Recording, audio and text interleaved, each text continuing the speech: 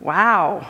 So, I always try to calm myself before I come up here to talk to you guys, but usually what happens is the opposite. The Spirit stirs my heart, and my heart starts beating really fast. And when that happens, I think, oh, Jesus, what are you going to do? I don't know. We have a lot of ground to cover today, so I'm just going to dive in, but I need you to listen with me. What does he want to say to you? Because I know that there's things he's saying to me, but it might not be the same thing for everybody.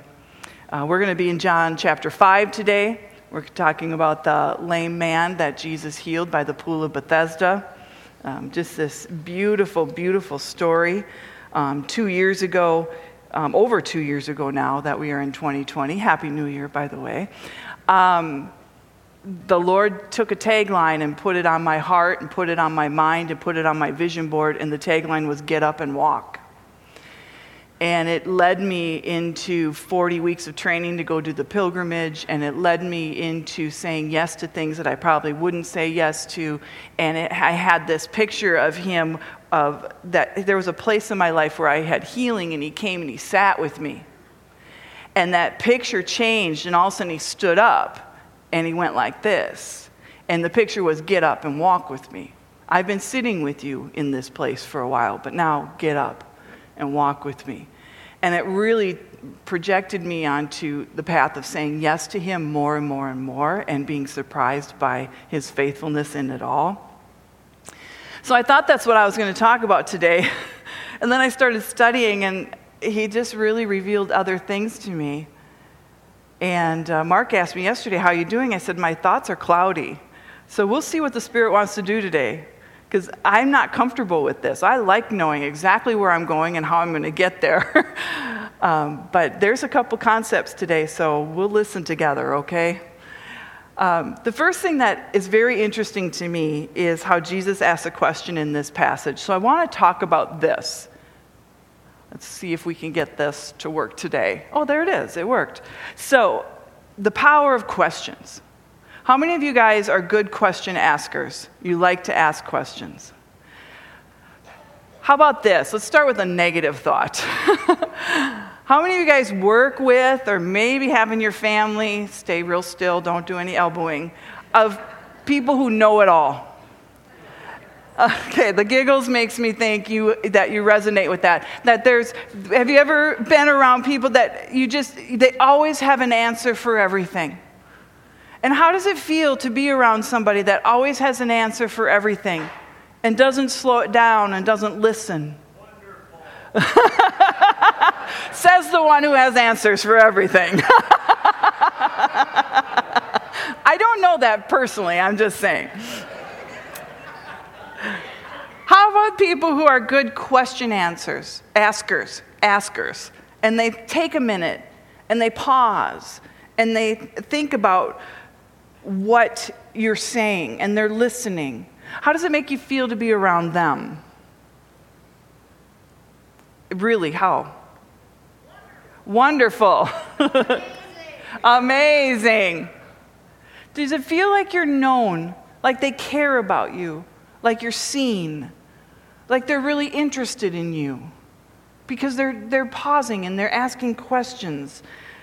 This isn't in my notes, but it comes to my mind right now. Mark Spencer is one of the best. That you sit with him. Sometimes it's like, stop looking into my soul, just for a minute, please. But he's a great question asker. So I started researching about the power of questions and what it's like to be a question asker, and where can we use this, and how is this a good tool in relating with each other and in relating as a church. And the 2013 survey found that 4-year-old girls are the most prolific askers, averaging one question every minute and 56 seconds. Isn't that amazing? Here, the article went on to say this: if you are a good question asker, you are perceived as more competent. I love how it says you're perceived as more competent. Not that you are more competent, you're perceived as more competent. You'll be more likable. It amps up the vulnerability in your life. You'll be more of a creative thinker, a better leader. You'll have more fun. And then it said this, it will increase your emotional intelligence. Now, Mark will need to talk about emotional intelligence way more than me, but what that means to me is it makes me more mature. It makes me more aware of my own self and others around me so that I can interact on a mature level. Mark can come up and correct that later. But it's easy to see how asking questions and receiving the answers, so that you've got this give and take back and forth, can make a person more knowledgeable. It will gain information, will gain facts by asking questions. But what's less intuitive is the fact that question asking also has the power to increase our emotional intelligence, or the ability to recognize, identify, and properly manage emotions in oneself and others. You're learning about other people based on how they respond. You learn about other people based on how they respond, right? It tells you something, what kind of response you get. And you're learning about yourself through your reactions. If we're paying attention, we learn about ourselves from our own reactions. So keep this in mind as we go through our scripture today, okay? So we're in John chapter 5, and it goes like this. After this, there was a feast of the Jews, and Jesus went up to Jerusalem. Now there is in Jerusalem by the sheep gate a pool. By the way, he went up to Jerusalem. Do you know that Jerusalem's at 2,600 feet above sea level? So when it says they go up to Jerusalem, they're climbing. Mary, you know, you guys, some of you have been there. You go up to Jerusalem, just a fact that really doesn't matter. Where was I? By the sheep gate, a pool in Aramaic called Bethesda, which has 5 roofed colonnades. In these lay a multitude of invalids, blind, lame, and paralyzed. One man was there who had been an invalid for 38 years. 38 years. So this is what it looks like.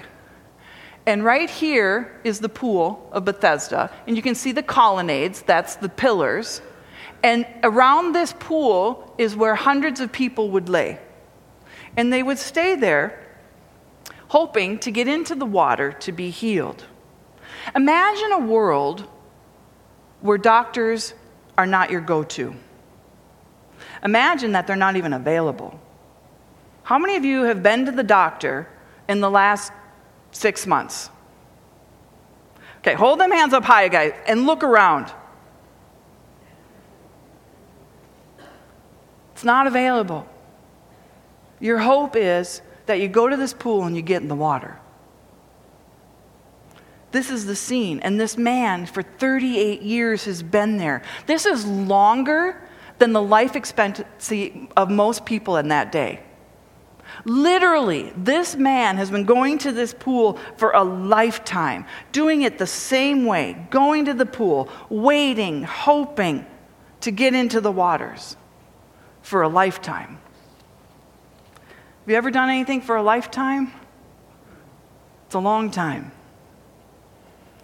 And it becomes all he knows. It's all he knows. It's to get up, have somebody bring him to the pool so he can hopefully get into the waters. Every Christmas morning in the Frantas, we make these things called caramel pull-aparts. Do you guys know what that is? Some people, I think, call it monkey bread or something. So the way that you make them is you put this in a bundt pan, you put these frozen round dough rolls in there, and then you pour over it butterscotch pudding. But the butterscotch pudding, I promise you I'm going somewhere with this, has to be cook and serve. It cannot be instant. I tried to make it with instant once, and it just turns into a rock that you can't eat. And so it has to be cook and serve. So I am going to make this for my family because we have had it. I can't remember Christmases at my house where we haven't had it. We've had it that long. And I'm thinking, okay, I'm going to make my caramel pull-aparts. It's going to be great. The kids will be happy. And so I start getting the ingredients together, and I need cook and serve butterscotch pudding. Cub doesn't have it. Kowalski's doesn't have it. Well, that other grocery stores, I was going to say Rainbow, but Rainbow doesn't exist anymore, so I didn't go to Rainbow this year. I think I was somewhere else, but they didn't have it. And so I thought, okay, I need to go to Walmart because Walmart will have it. Walmart has everything. And so I go to Walmart, and I'm in the aisle. Scott's with me, and I'm like, I am determined to get this Cook and Serve butterscotch pudding. I cannot disappoint my family. I have been doing it this way forever, and I have to have it this way. And now I turn on my hunt and kill kind of shopping mode.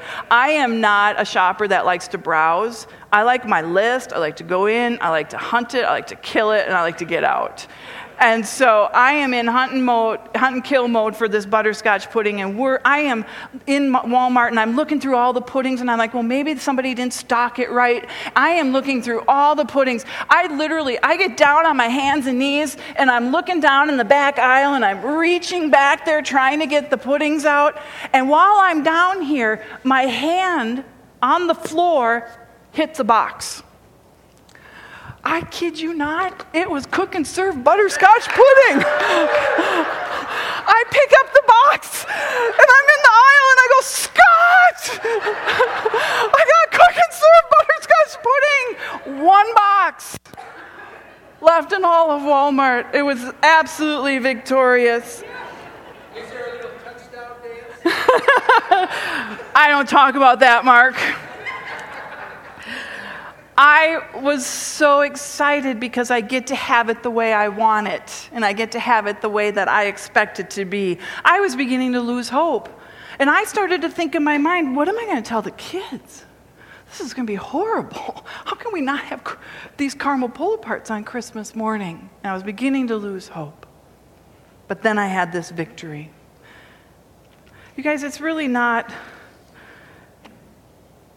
about...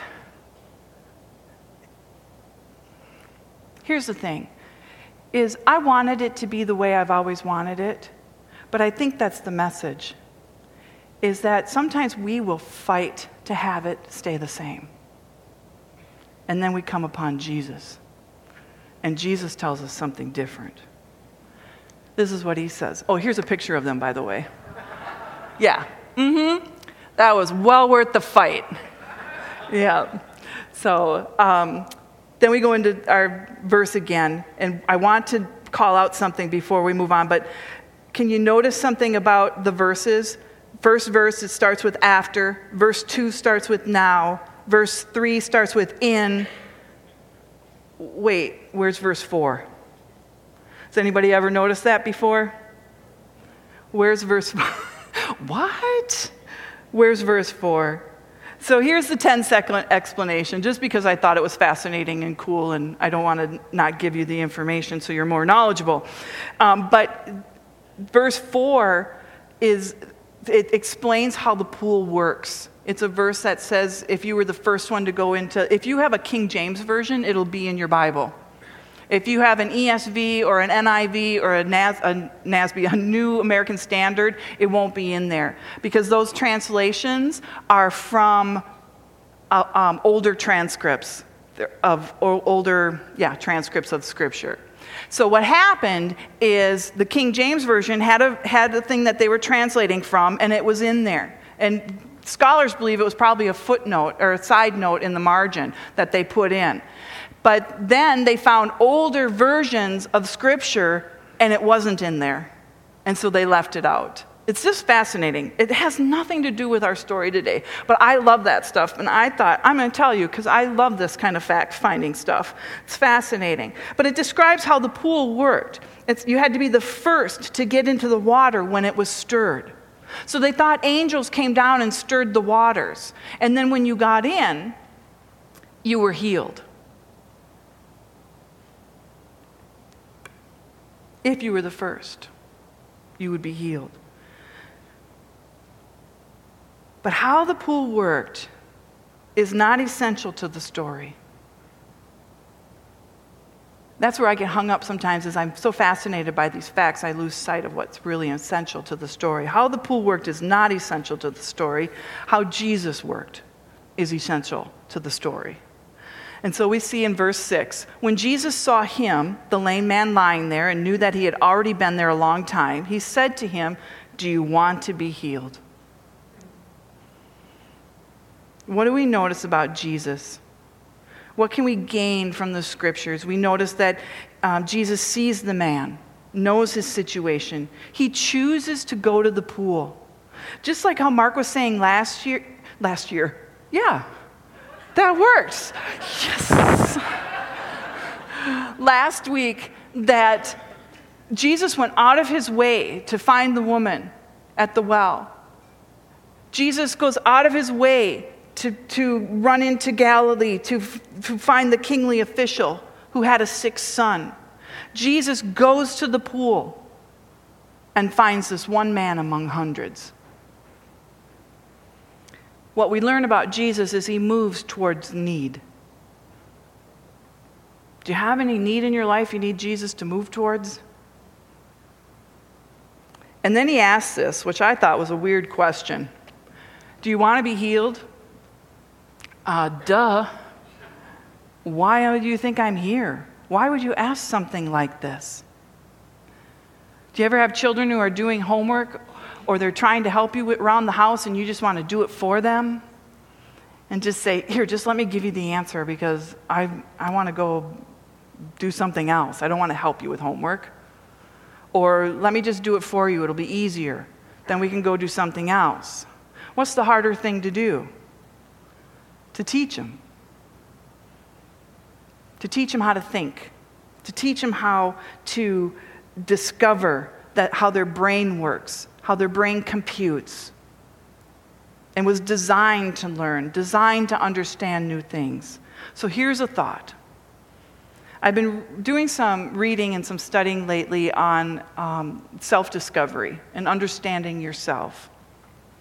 And in the Christian world, sometimes we say that and people go, oh, you can't be all about you. Well, yeah, you can. Because sometimes it needs to be about you so that it's not about you. And God is all about you. So it can be about you. So I'm reading David Benner, and it's this book called The Gift of Self-Discovery. I'm actually listening to it on audio. And he says this in his book: when asking Christians what's the most important thing to your existence and being, most would say something about God. I am a follower of Jesus. I am a Christian. I am a son or a daughter of God. Most people would say something about God, but not make any reference to their self. He writes about how there's this interdependence of knowing self and knowing God, and one cannot exist without the other. Now stay here with me for just a minute, because I think this is what Jesus is doing. Thomas à Kempis says this: a humble self-knowledge is a surer way to God than a search after deep learning. Knowing ourselves reveals things to us about God. Knowing how we're made, knowing how we're wired, knowing how we interact with God. Remember, our response to Him, His response to us, we learn. We learn about ourselves. St. Augustine says this: grant, Lord, that I would know myself so that I would know Thee. We are made in His image. We know ourselves, we know Him. We know Him, we know ourselves. They're interdependent. Christian spirituality involves transformation of the self, does it not? Don't we want that to become more like Jesus? It's in our vision statement here. When God and self are both deeply known, this happens. A deep knowing of God requires a deep knowing of self. A deep knowing of our true self can only happen with a deep knowing of God. I'm kind of beating that to death a little bit right there, but you get the point. If we have one without the other, we miss something. If we know a lot about ourselves, but don't mirror that with who we are in Christ, all we are is getting puffed up.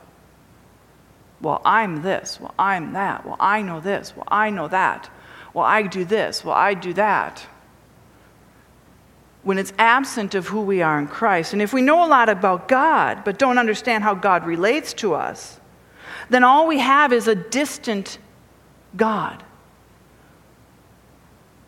who is not interested in relationship. But scriptures tell us a different story. Scripture tells us that He's interested in us. Jesus asked this question: do you want to be healed so that the man can gain understanding about both himself and about Jesus? He leads this man into self-discovery. That's what I think he's doing. I think he's asking the man, do you want to be healed? Not because he's like in your face, you idiot, you've been staying here for 38 years. He's saying, think about it. What do you want? What do you need? I'm right here in front of you. I'm right here in front of you. He's leading him to that aha moment where we say, oh, I forgot I was here. Or I forgot who I am. Or I've done it this way for so long, I forgot what I needed. Jesus cleverly counsels and leads us into discovery about ourselves through our thoughts and actions, and about God through his actions and how he responds. We see it in Jesus all the time. We saw it last week when he said to the woman, go get your husband. Mark asked last week, how does this hit you when he says this, go get your husband? And immediately I became aware of myself that it hits me like, gotcha. I was like, oh, shoot. I didn't know that was there. That's how it hit me. When Jesus said, go get your husband, I thought, ooh, that's kind of shaming. That's kind of sad. That's not Jesus. So now I've revealed something about myself that I get to go to the Lord with, and he gets to respond to it. And then I learned something about his faithfulness, his kindness, his gentleness. Do you see that interaction and how that works? The woman caught in adultery, where are your accusers? It was obvious they were gone. But why does he ask? Even with the Pharisees, he says, is it lawful to heal on the Sabbath or not? Which of you, having a son or an ox that has fallen into a well, would not immediately pull him out? And when Jesus met Mary at the tomb after his resurrection, why are you crying? Who are you looking for? These are not inquiring questions that he needs an answer for. These are questions that we need an answer for.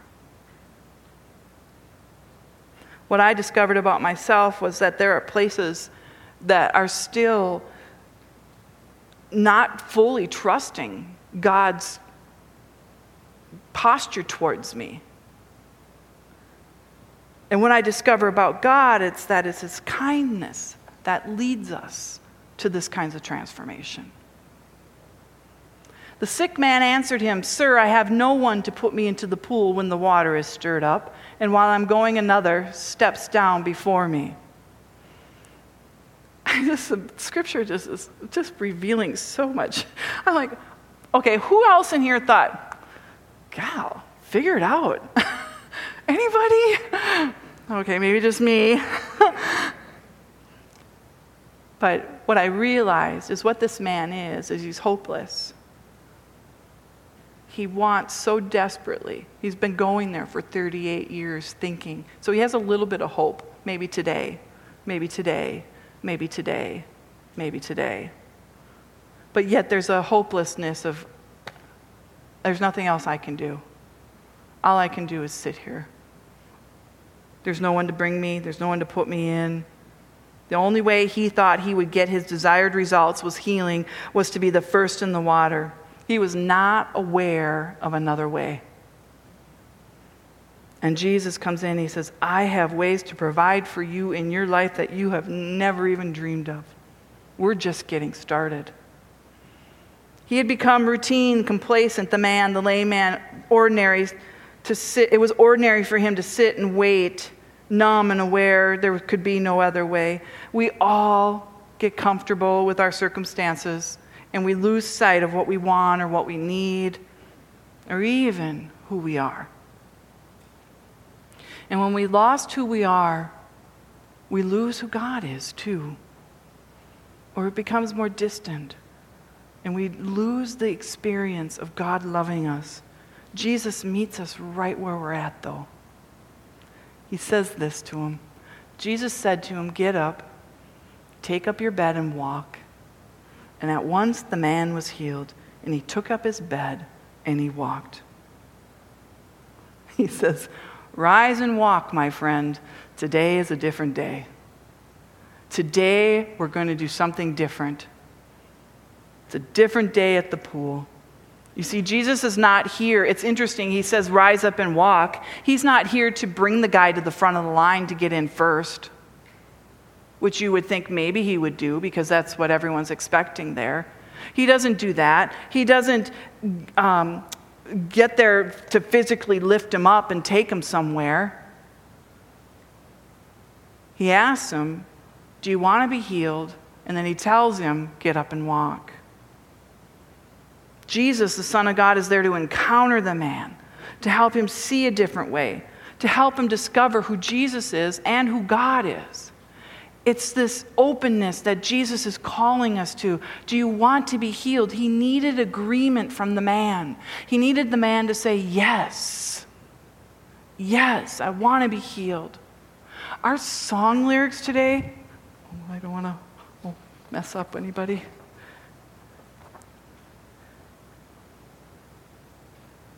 Where is it? Hang on.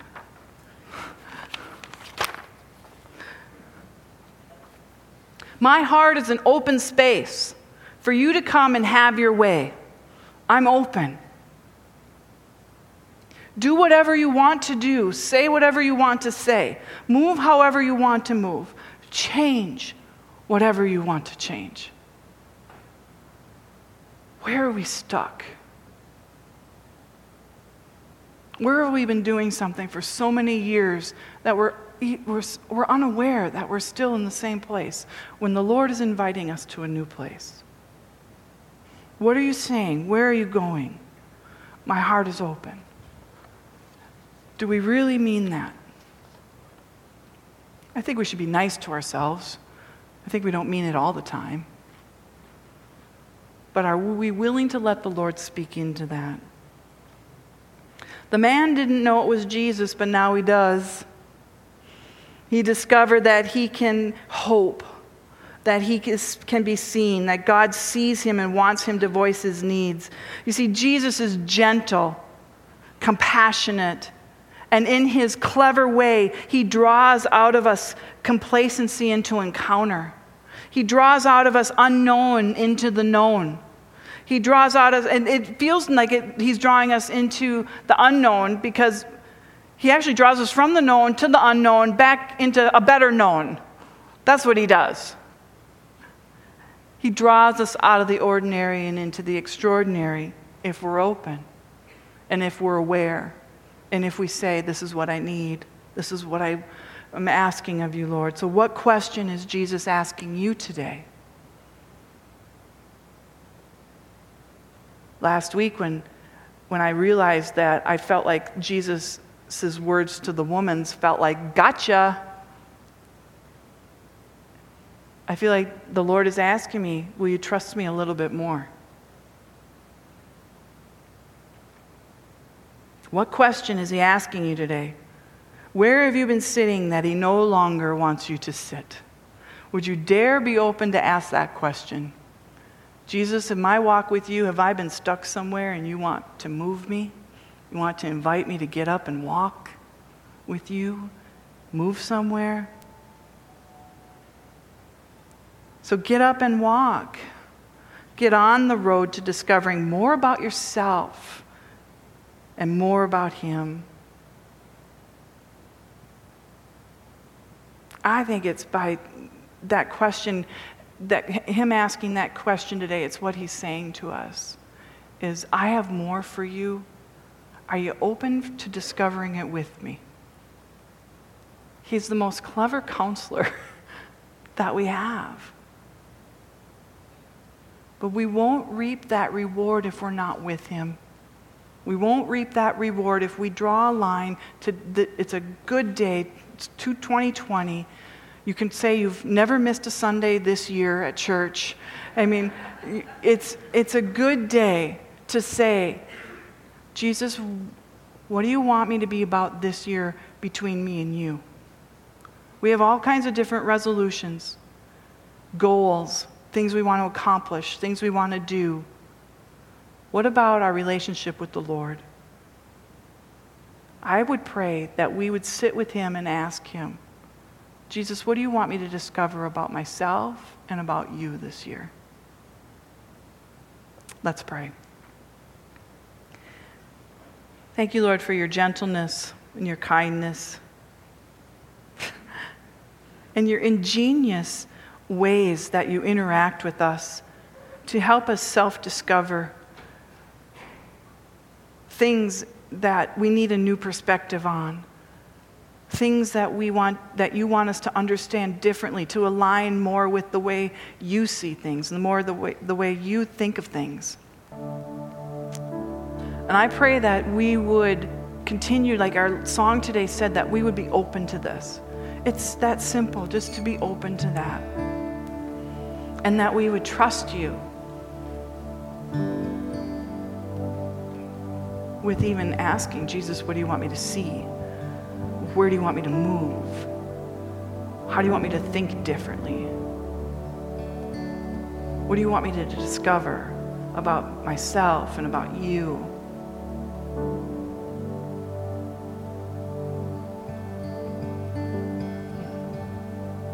Just the sweetness of being with you is worth it. Sometimes we do things for recognition or reward or because we're demanding to be our way, but Lord, I pray that our reward would be just the sweetness of knowing your love and that you have more for us. So I pray that we would rise up and walk. We would rise up and walk with you. In Jesus' name, amen.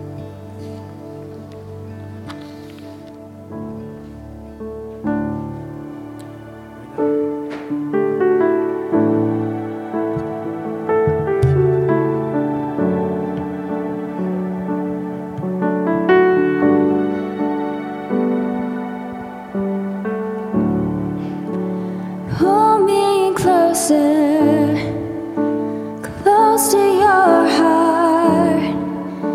May I be a pure reflection of all you are.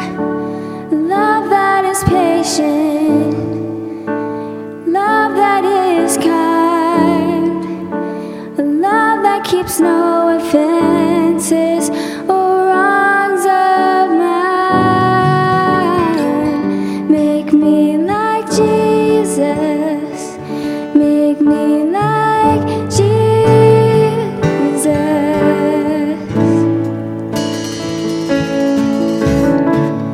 My heart is an open space for you to come and have your way. I'm open.